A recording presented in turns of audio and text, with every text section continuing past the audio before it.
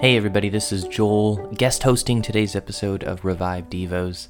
Today's Devo comes to us from Watchman Nee. Genesis 6:6, it repented the Lord that he made man on the earth, and it grieved him at his heart.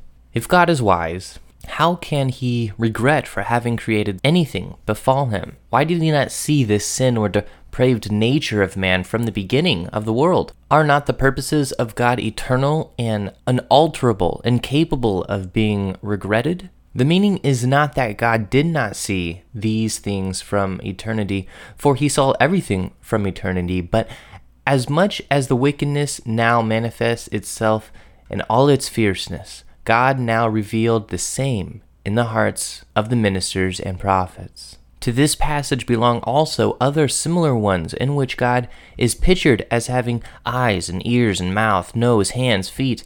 In such passages, the Bible speaks of God in the same manner as of a man. God condescends to the lower plane of our understanding and presents himself to us with childlike simplicity and representation so that he may be known to us in some way. The Holy Spirit appeared in the form of a dove, but not because he was a dove, but in this crude form he desires to be recognized, received, and worshipped, for it was really the Holy Spirit. When the scriptures ascribe to God human form, voices, actions, state of mind, it is intended as an aid for the uneducated and feeble.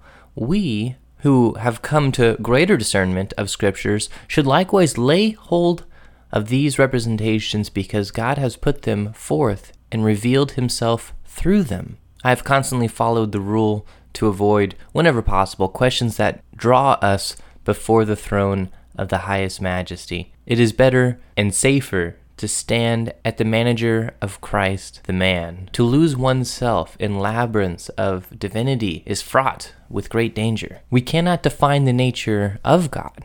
What he is not, we can well understand. He is not a voice, a dove, water, bread, wine, yet in these visible forms he presents himself to us and deals with us, that we should not become unsettled spirits arguing constantly about God. For he cannot be apprehended in his unveiled majesty. What we can apprehend and understand, he has disclosed to us. Those abiding in these things will truly lay a hold of him, while those following visions, revelations, and mystical sayings will either be overwhelmed by his majesty or remain in the densest ignorance about God.